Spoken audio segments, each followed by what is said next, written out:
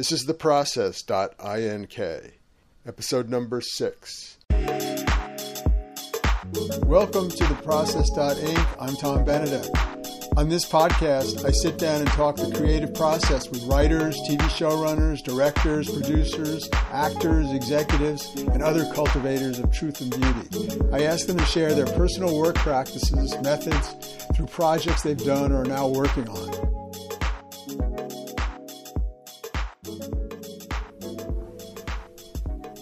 Okay, we're live. Yeah, it seems like what he's doing, he's got a lot of irons in the fire. He loves doing his music, but he doesn't want to travel as much as you need to travel in order to be successful as a musician. And he just doesn't want to do it. He didn't enjoy doing that. He likes it for 2 weeks at a time. Yeah. You know, so he's going on tour in a couple of weeks, and he goes to New York and Providence, and then down to Atlanta, and then to Nashville, and up to Detroit, and all over the place. That's great.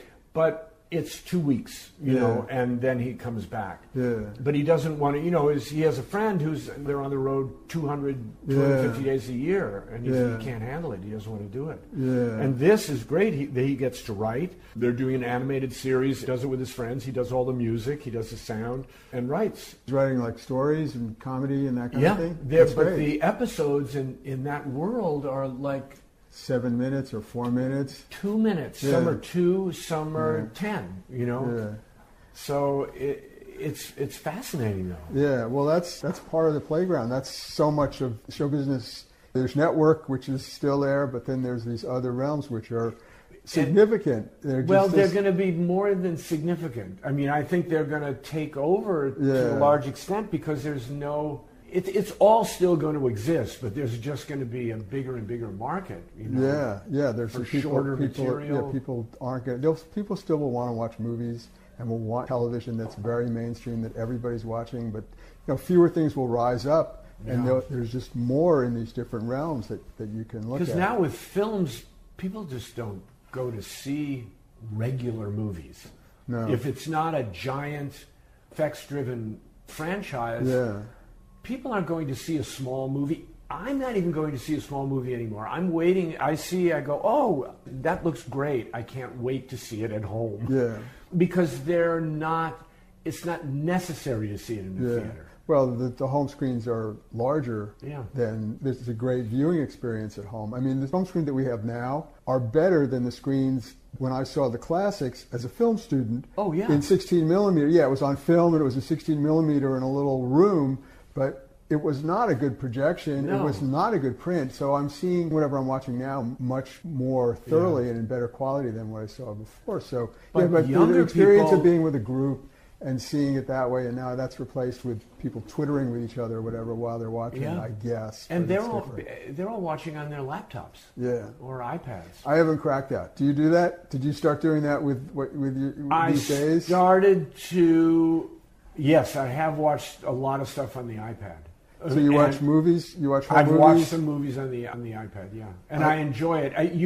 Your brain goes to another place where when you surrender to it, it becomes big because you're holding it so close. So your brain just considers it big because also the resolution is fantastic. Yeah. The iPad has that great, it's a great screen. It's a great screen, there is. And if you have good earphones, it sounds great. So you just have to get past. I enjoy all of it more, even reading. I don't like to read books. You read on your Kindle? I read on the Kindle or the iPad. Books are an inconvenience to me now. They're too big, the pages flip over. I find I read much more. You read more because you have everything right in front of you. Yeah, I read much more because I'm probably reading 4 different things. What are you reading quickly? What books I'm reading crazy things. I just read the Don DeLillo book, Zero K, which was great. I've been reading this thing called The Big Picture by Sean Carroll, which is confluence of quantum mechanics and philosophy. It's a physicist outlining his philosophy, using physics and philosophy. That sounds great. It's great, but it's one of those things that makes your head hurt. So so you read a little bit of it and then put it down. Also reading this thing, Sapiens, which is the history of us, the history of man. And from both science, from the biological standpoint, and from the cultural standpoint. That's really interesting, too. That's kind of great. And then different novels. I don't know.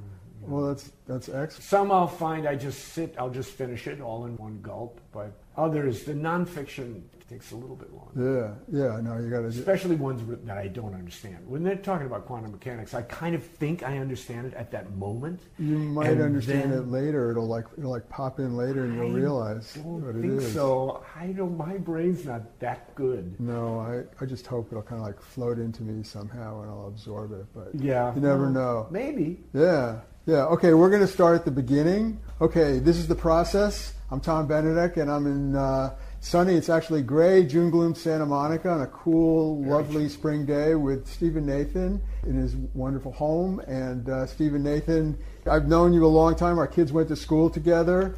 Mm-hmm. And you started out on Broadway, and you were it was off Broadway, playing Jesus in Godspell. Yep. After going to Carnegie Tech and rocking and rolling as a young actor, theater guy, and most recently, you were showrunner, executive producer on Bones for its entire run, basically.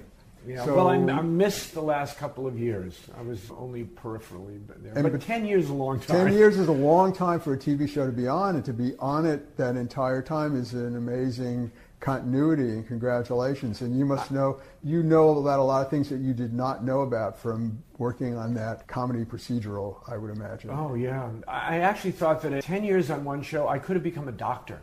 I think that's about how long it takes. No, I did learn a lot. I mean, I'd been doing it for a long time, but I've never been on a show for 10 years. And I was shocked that I could do a show for 10 years. You were on Joan of Arcadia for 1 year. No, 2 years on Joan of Arcadia. Okay. And I'd done a lot of shows for 3 years, and I always thought that was my limit. But for what were the 3 years? What shows were you on for 3 years? Family Law, I did for 3 years. Love and War was 3 years. I was on that show and then consulted because I was doing other stuff. Diane English and I worked together for a while when I was doing comedies. But 10 years just seemed inconceivable to me. I didn't know how I could stand it. I thought I'd get bored. I'm shocked when I look back on it that I was never bored in 10 years. I was angry sometimes and I was upset, but I was never bored. I always found something interesting to write about in every episode. I don't know how. Well, it's the nature of the procedural, I think. I mean, what percentage of that show is procedural and what percentage is relationship, would you say? It was probably 50-50. The relationship was what drew me to it. Hart Hanson created the show. And when it got picked up, he called me and said, would you like to do it? And I've been working for a long time at that point and thought, yes, I absolutely would. I said yes. And I hadn't even read it at that point. But I thought, Hart and I are friends. I love Hart. It would be... it'd be great to do.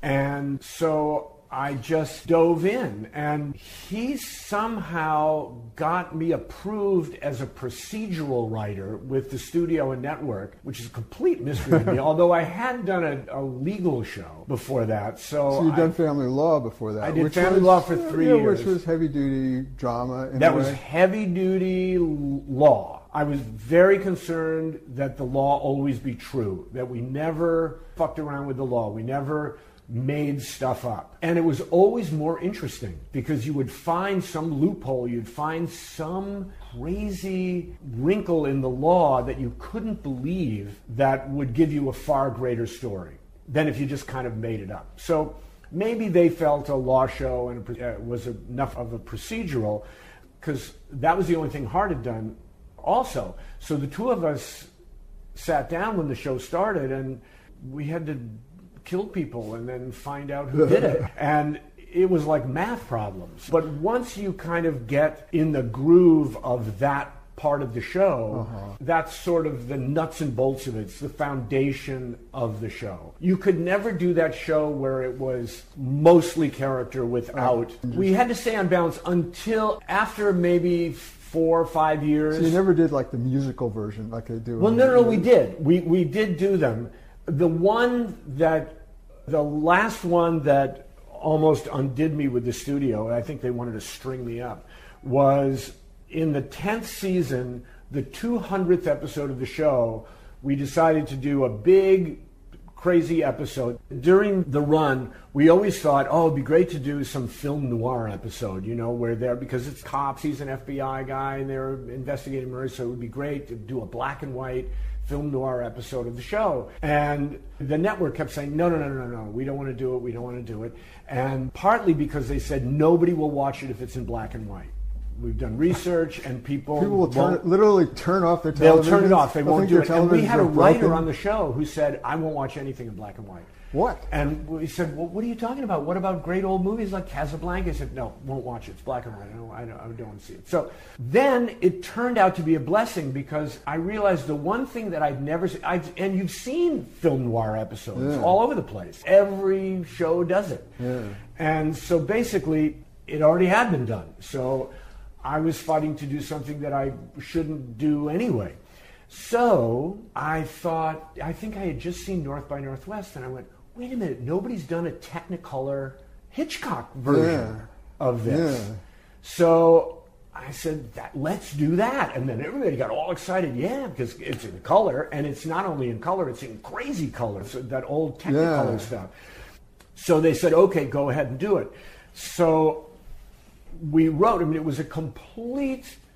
was basically a love letter to the fans, because there were no guest actors in the episode that had not been recurring characters on the show. So we had all of our regulars and all of the recurring characters that the audience knew. So there was no strange new person at all. That's wonderful. And it was just a big Hitchcock episode where David Boreanaz was a jewel thief, and Emily was a policewoman who wanted to be a detective, but there were no women in the detective force. Anyway, so we did this big thing. Little did we realize how enormously expensive this was. You had to build sets and shoot differently. Oh my God. We redid all of the permanent sets to look like 50s sets. Uh-huh. So that was amazing. But then I wrote a sequence in a DC-3. Yeah, I was going to say, is there crop-duster sequence? Or, you needed the big final sequence in the Hitchcock movie, whether they're hanging off of Mount Rushmore or whatever it was. So I thought, okay, what if somebody's being held captive in a plane? It's a DC-3, it takes off, and he goes running after it, jumps on the plane, there's a big fight in the plane. Well, we actually got a DC-3. We did 90% of the stuff practically. And it really, really cost a lot of money. And well, that's good. Yeah. Well, I figured, what are they going to do? It's the 200th episode. If you amortize it over 200 episodes, it didn't cost very much at all. Yeah. But it was great. And then Sean Callery, who is our composer, he was brilliant. He did a full-on Hitchcock score, like To Catch a Thief or Bernard Herrmann. We got him a string section, real instruments to use. It was really a lot of fun. I mean, everybody pulled together, and it was a great piece. But that still had the whole... You still balanced it? And we had a whole murder. There was a murder that started. It still centered around bones. What we did was, in that episode, that was the discovery of how you would use bones to solve a murder. Oh, so it was sort of a genesis. It was the genesis of the show in an odd way.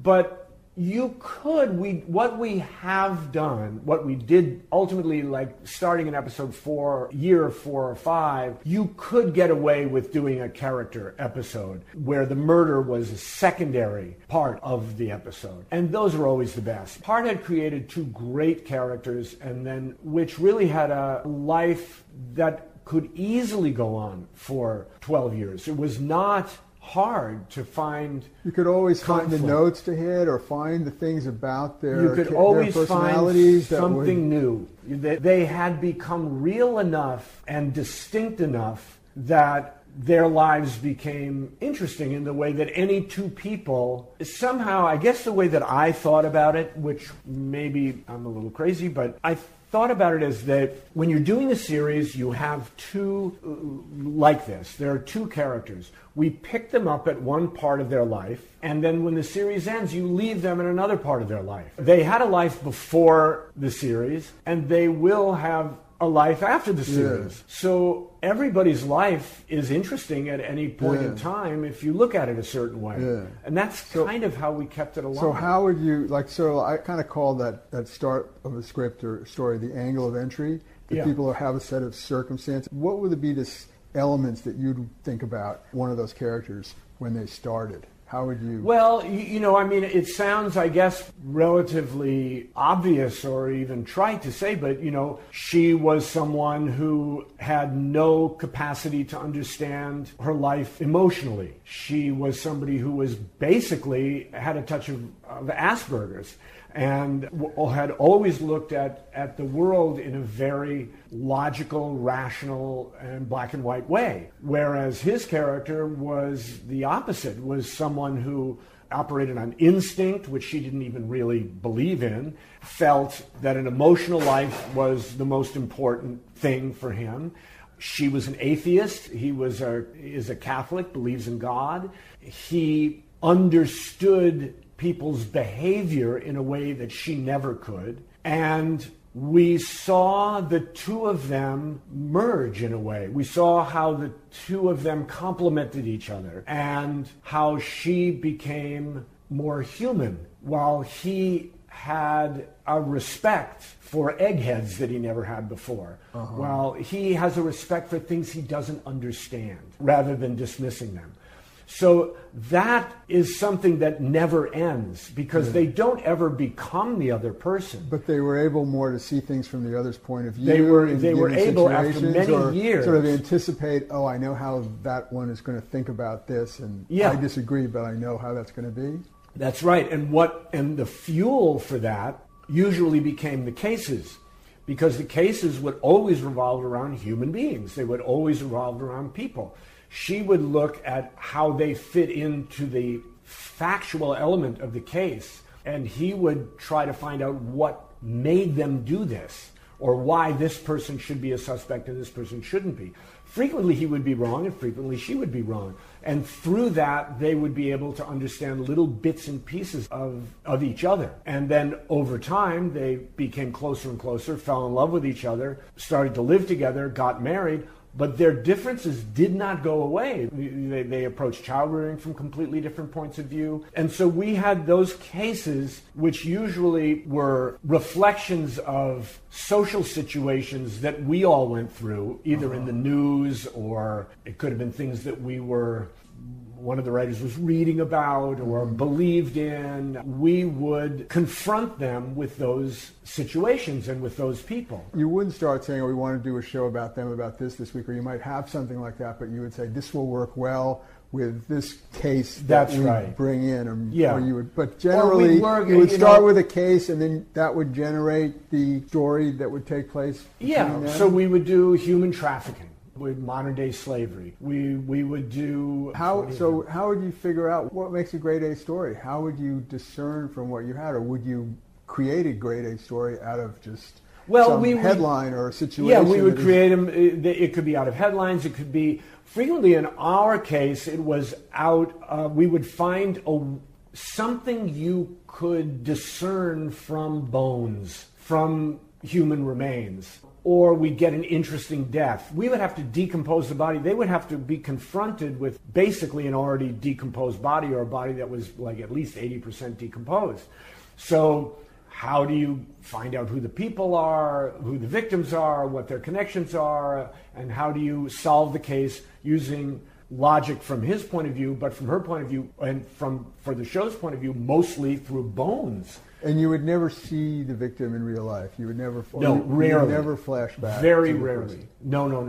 And so it would always. And that was a big problem in the beginning, because the network said, "Why do we care about this person?" And our feeling was, because they got killed. That's a terrible thing. I feel terrible for this person and their family. It's already done, But we just find stories that resonated with us, and if we found some kind of connection. The other thing that we did, two things that we did. Again, we wanted these to be as factually accurate, scientifically accurate as possible. And I think we were one of the most scientifically accurate shows on television. We were about 75% accurate, which is about all you can do without having a case take 2 years to finish. But that was really important to us. And again, you'd find out things you would never believe were possible. We had technical consultants who helped us out, but be confronted with how the characters react to these situations that they were in.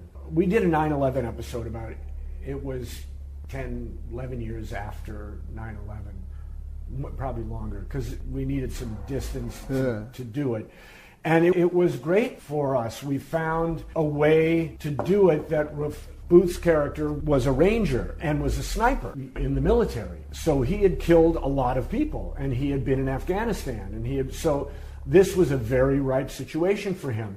And Brennan, Emily's character, had been at Ground Zero trying to identify remains. To her, it was just a clinical exercise. To him, everything was personal. So what we did in that episode was we didn't know how to approach it. We talked about it for years and then found a way. So you would have subjects and you just put it back on the table and say, let's figure this out. Let's figure it out. And sometimes it would take a few years, before we found a way to do it where that felt right and that gave us something to write rather than just this horrible person did this horrible thing. We also tried to make all of the assailants or murderers not just evil. We didn't want anyone to just be a heinous bad guy. We had to do it. We had serial killers all the time, and they're pretty much horrible. Every season you do 3 serial killers, something like that? No, we would do 1 serial killer a season, and they would usually go for a few episodes. So that would be like a subplot that would string through. Yeah, that would string through the season. How many other subplots did you have that were crime stories that would string through? We had a few times. Well, I was there for 10 years, so we did it probably 10 times. But there would be other stories also that would recur. Personal stories with different characters would recur. And in a given episode, as showrunner writer, how would you look at it in terms of how many subplots you had? Would you think that this script does not have enough little story? We always had too much. We were always thinning them out because you wanted to give them a proper amount of time to really go into whatever issue you wanted to go into.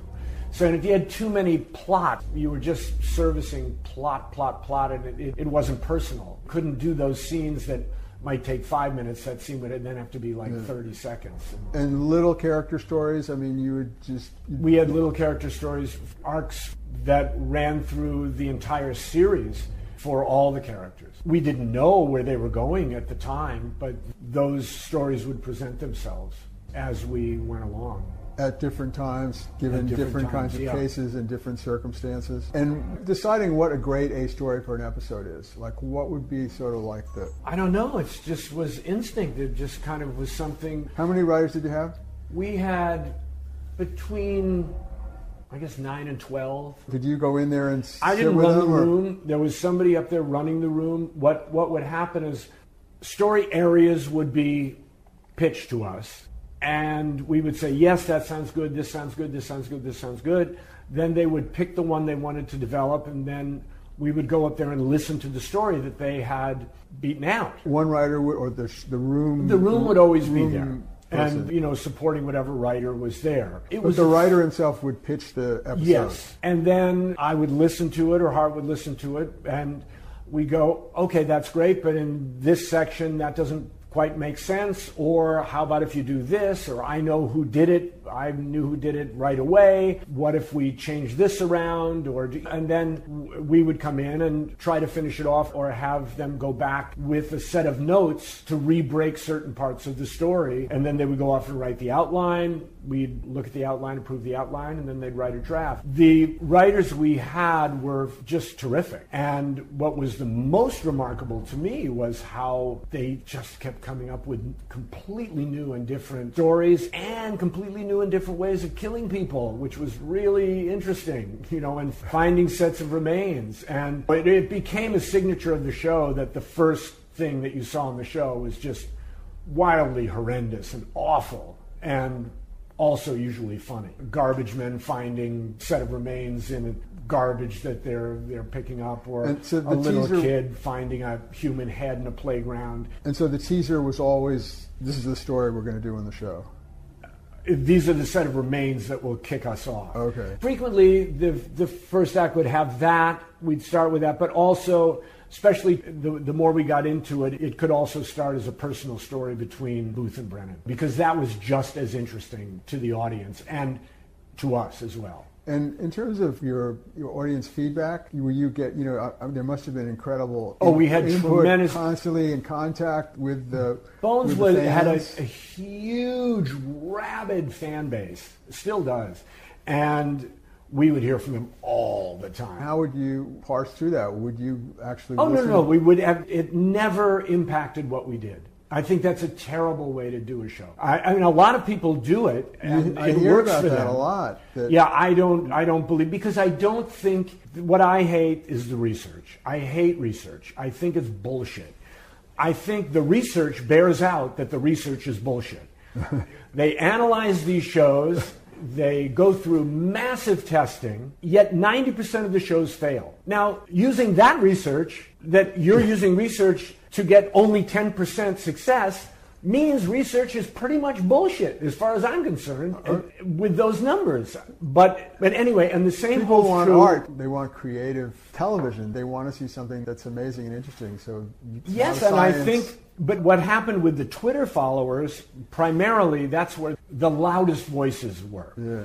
And Twitter became a great touchstone for the show. Now, we would listen to everybody, but we wouldn't make changes based on their fury or their love of something.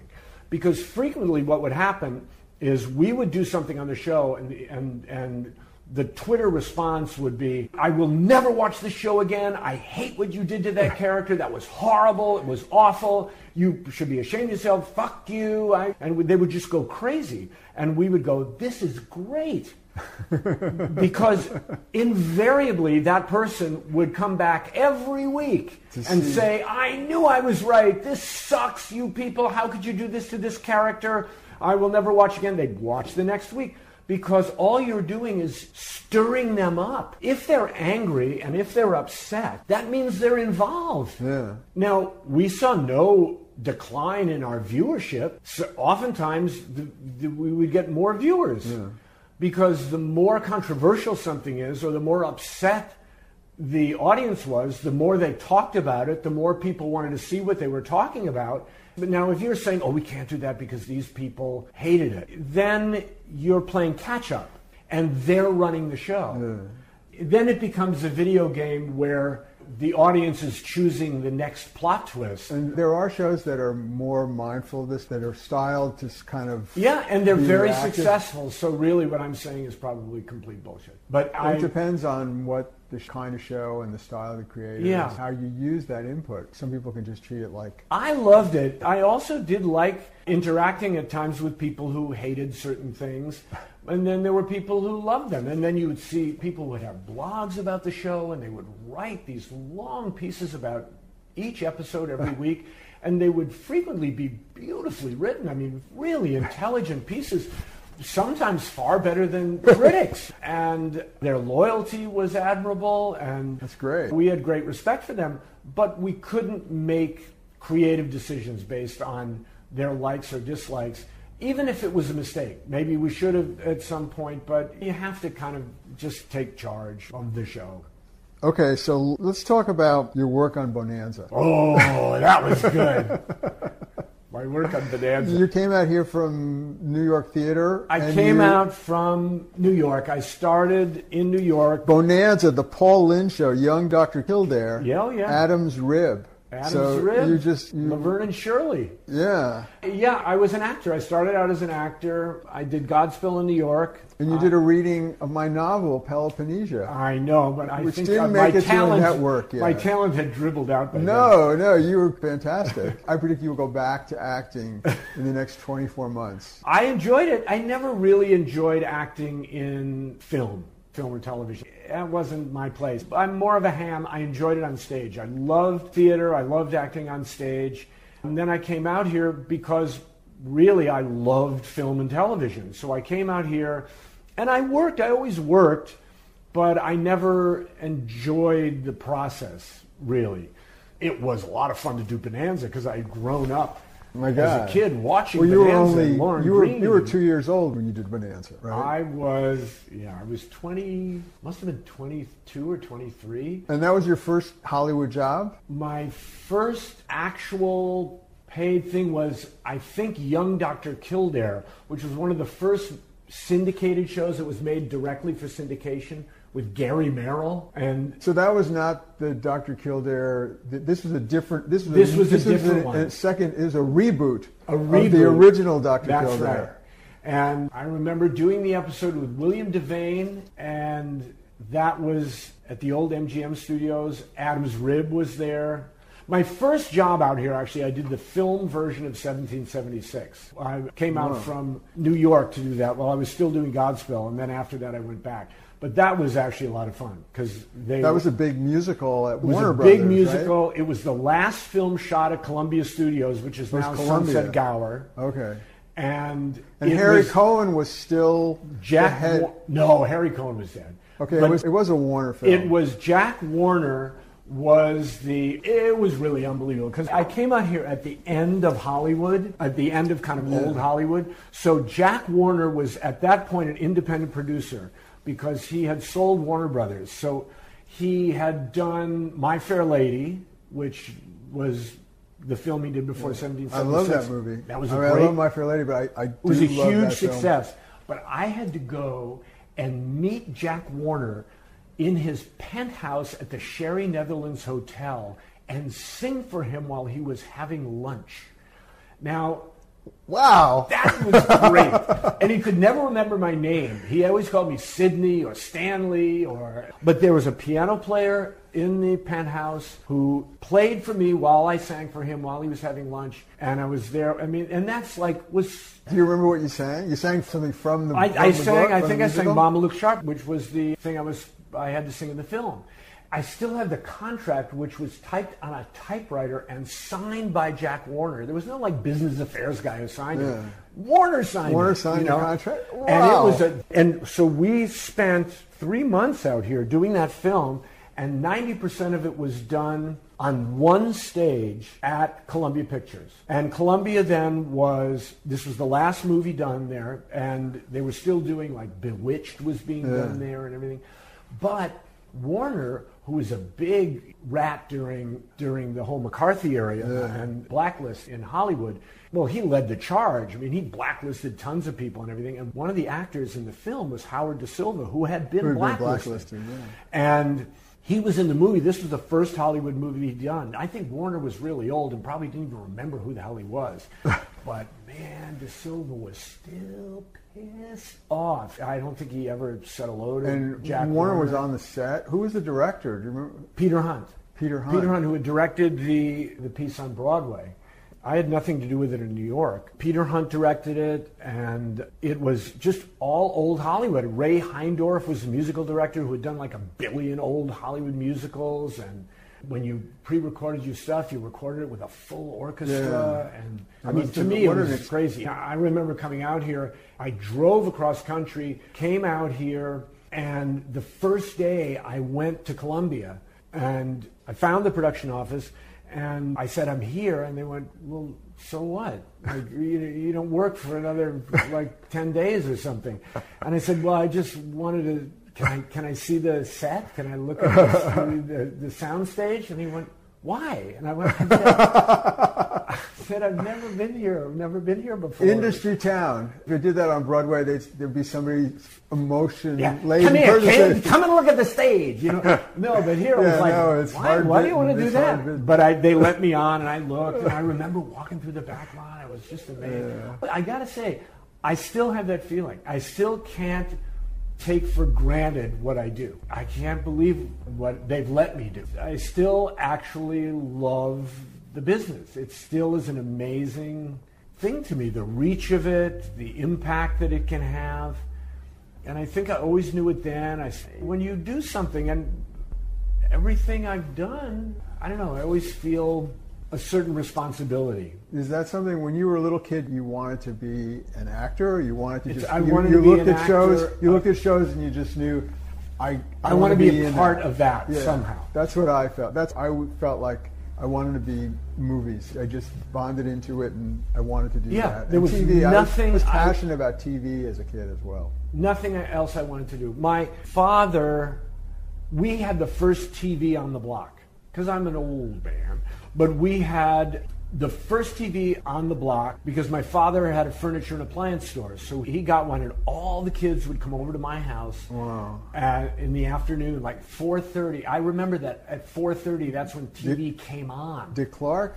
No, American this was before Bandstand? Dick Clark. This was Howdy Doody. Howdy Doody, yeah. And there'd be a test pattern, and then Howdy Doody would come out. And it was just a miracle to me. It must be like the internet started, where you would see these horrible video images. Yeah. And now, or just, you just can like watch. I'm sending a script to somebody, it was just letters and numbers on the screen. Oh, and yeah. Just coding it that way and getting it done on the internet. It's crazy. Yeah. So let's get back to that great idea of like responsibility and excitement about being in the medium and being a practitioner. What's your heart statement about that? I have felt so lucky and so fortunate to be able to do what I love and eat because of it. I guess I don't take that lightly.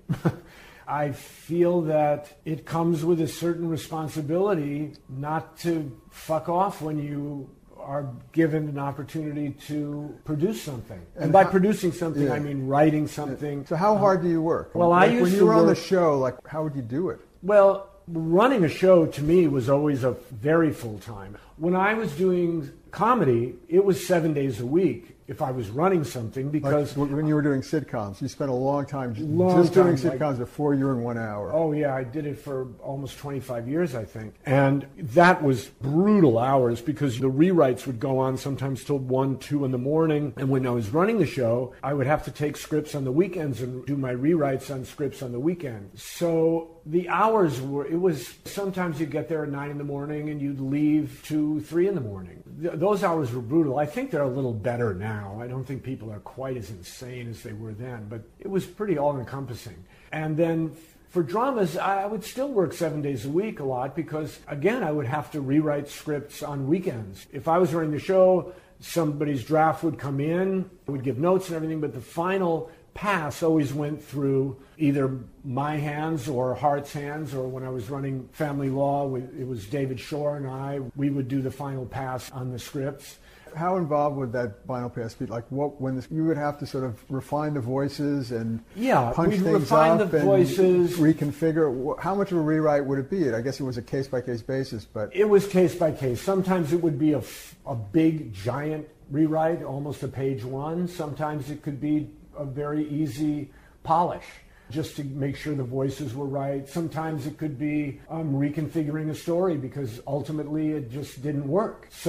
And oftentimes those big rewrites would have to be done over a couple of days. And you would have already given it back to the writer a couple of times before that. And it's like, okay, it's down to this. So, and it's also like this idea of doing a show every week where you're faithful, stays what it's supposed to be, means that you have to really fine-tune the voices of everything and everybody so that it is so it fits in with the rest of it. Yes, and that's why Hart left the show before I did, but the tone and the voices were set, and then when I left and John and Michael took over, John Collier and Michael Peterson, who had been on the show for some years, they took it over.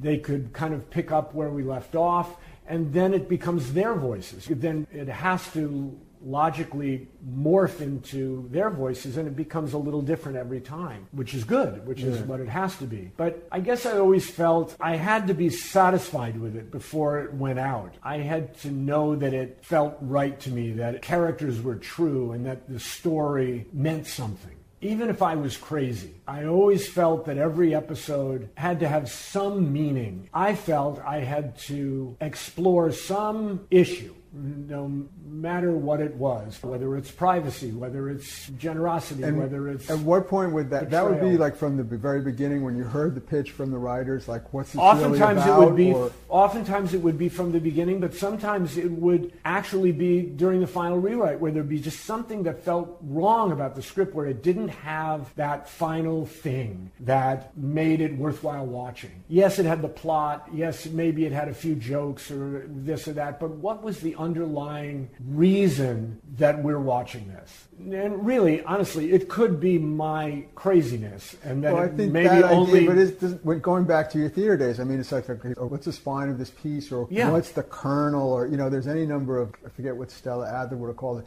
but there's that idea of like, okay, this is really about this, and everything that happens in it somehow relates to that. There's got to be an element of truth to it. That, I feel, is my obligation. There has to be an element of truth. And I think that holds true for any genre. It holds true for literature. I mean, there was even the attempt at that with something as ridiculous as Laverne and Shirley. There has to be a kernel of truth that Or Gary propels Marshall the and piece. Babalu and Lowell, I mean, they were thematic writers. They Yes. are thematic creators for the long term. So. Well, there was always this thing that was Gary Marshall and Lowell. They would always say at the end of the episode, what's the ticker? What's the ticker? That's what they called it? Yeah, the ticker. What's that element of humanity, that little piece of humanity that was the reason we watched the show? You wanted to get the ticker in there. You had to get the ticker in. That's great. Otherwise, you were just laying pipe. And he said, you can't lay pipe without the ticker. Okay. All right. And it's true. Now, I mean, a lot of people can listen to this and go, it's fucking Bones, for Christ's sake. It's just a procedural. But you know what? I think... That's an excuse for everything else. Procedural is an excuse to show a window into mankind. Into mankind. Asking I this great believe you question, can why have would that. someone do this? I could this actually happen? remember talking to... I don't know if you remember Steve Gordon. Steve Gordon wrote Arthur. Yeah. Well, Jessie, my wife, was doing a series with Steve, and I wrote an episode for it, and Steve was just fantastic. He was a great writer. He'd written on Mary Tyler Moore and all this. He was a great writer, and he cared so much about the characters. And he was obsessive about rewriting everything. And you never begrudged him that because he was such a great writer. But he told a story once about giving a script to a writing team who had only done features. And they looked at television as being shitty. They just thought television was crap and they could dash this thing off and get the money that they needed because they needed a little money. And as Steve said, what they did was dash off a shitty piece of material because they felt it was shitty. And it came true. That television that they wrote was in fact shitty because that's how they viewed it. But it doesn't have to be. It doesn't have to be. That's not to say that if you start out trying to find great truth in something, it can't turn out to be terrible. We've all seen horrible movies that tried to be great, or horrible television shows where somebody's saying exactly what I'm saying. Yeah. but it's even just when the things are, attempt. when characters reach a point in something, when there's some kind of mirror moment or something happens, which is what he would call a ticker. Yeah. I think that makes something that's not so good okay sometimes, or a lot of the time. Yeah. It's like, okay, there was a point here and you reached it. So sometimes dramatically it all fits together perfectly, and sometimes not, but I think that's why people watch. Yeah, and I think for me that happened because there was so much comedy in Bones, for instance. I've never understood a drama that's just serious all the time. I don't think it reflects life in any way, shape, or form. No. I'm sure killers have a good laugh every now and then, and I'm sure victims laugh at the most inopportune times, and people. So I've never understood any dramatic piece devoid of humor. And the best comedy comes with moments of seriousness or pathos. And you understand why they're as ridiculous as they are, or why the situation is so profoundly absurd. And I think those are the things that endure. I think without that, they pass quickly and become even more disposable than our disposable culture normally is. It's true. It's true. I mean, I think anything relentless is, finding ways to elegantly modulate between different tones. I think that's one of the things in Hollywood figured out how to do, and that has had tremendous influence in all film media everywhere, and it's just something that's done well. And now you're writing a play. Or you wrote a play. I wrote a play. You're unplugged from television for the time being. Yeah, I'm taking a little step back just to give myself a breath, because I have been doing it basically nonstop for, writing. I mean, if it's everything, for 45 years I've been in this business in some form or another as either an actor or a writer, but writing primarily 40 years. So I decided to try to write something just for myself, or try to write something that I didn't know how to write. So I wrote a play this year, and it was kind of a great experience because I had no idea how to do it. It's wonderful. I didn't know what the hell I was doing.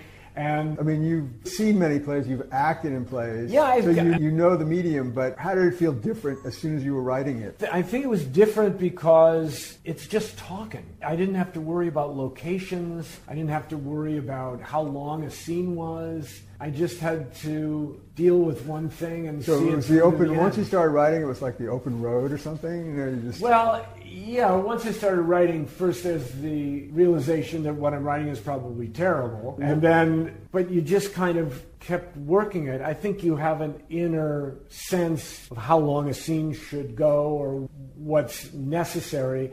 And then you look at it again and rewrite it again. And now the process that I'm looking forward to, I'm going to be going to New York Stage and Film, which is in Poughkeepsie. It's a summer program where they're going to read my play. They're not doing a production of it, but it's a reading. They do 10 readings a season, but the plays are cast out of New York. The New York actors go up to Poughkeepsie and stay there for a week, and we rehearse, and I rewrite the play, just so I can see what the play is and how it sounds and what it needs. And that's exciting. That sounds fantastic. I've never had that experience before. What a wonderful thing to do, and great that you wrote the play and that you got a place like that. It's really remarkable, and congratulations. What's it called? The play? Yeah. The Ways of Necessity. It's sort of a family piece. It's about a guy who finds out that he's going to die in a few weeks, and maybe 6 weeks, and coming to terms with that with his family, but more than that, having to rectify something horrendous that he did in his life that his family doesn't know about. And then the whole family is drawn into that. Sounds great. So that sounds fascinating and moving and probably funny as well. I hope. What's the balance of comedy and... I'm not sure, because some things I might think are funny, they might not think are funny, and vice versa. So I don't know. It's probably I think about a good 25%. Hopefully, is going to be funny, and I think I'll probably just keep trying to. I think I have a couple more things that I might try to write, plays. And then I might try. You wrote a book. That to me is unbelievable. I'm going to try to do that. You'll do that next. If I could do that. Or you'll circle around to it after you write this cycle of plays that you're working on. I kind of feel like... Well, you're a lifer as a writer. You pushed off from Bones ended, and you left Bones 10 years, and then you just started writing, I took regenerated, and started writing again. You took 6 months off or something? I was forced to take a little time off because of my body. And then after that, I did go back and I did a pilot this year that I had started prior. I did that with John Collier, who was fabulous. But now I'm just trying to see what else there is to do. I just want to do stuff I don't know how to do. That's great. And my podcast. You did my podcast. I didn't know how to do that. Did you ever do a podcast before? No, I've never done a podcast. Well, you did another major achievement for Stephen Nathan. I don't know. It could completely ruin your career now. No, this is going to be the bones of podcasts. We have a 10-year run. All right. Well, Stephen, thank you so much for taking the time. It was fun and informative, and there was a tick here. Was that it? What's it called? The tick? Ticker. Ticker. Okay. The ticker. You need the ticker. You need the ticker. Okay, we had a ticker.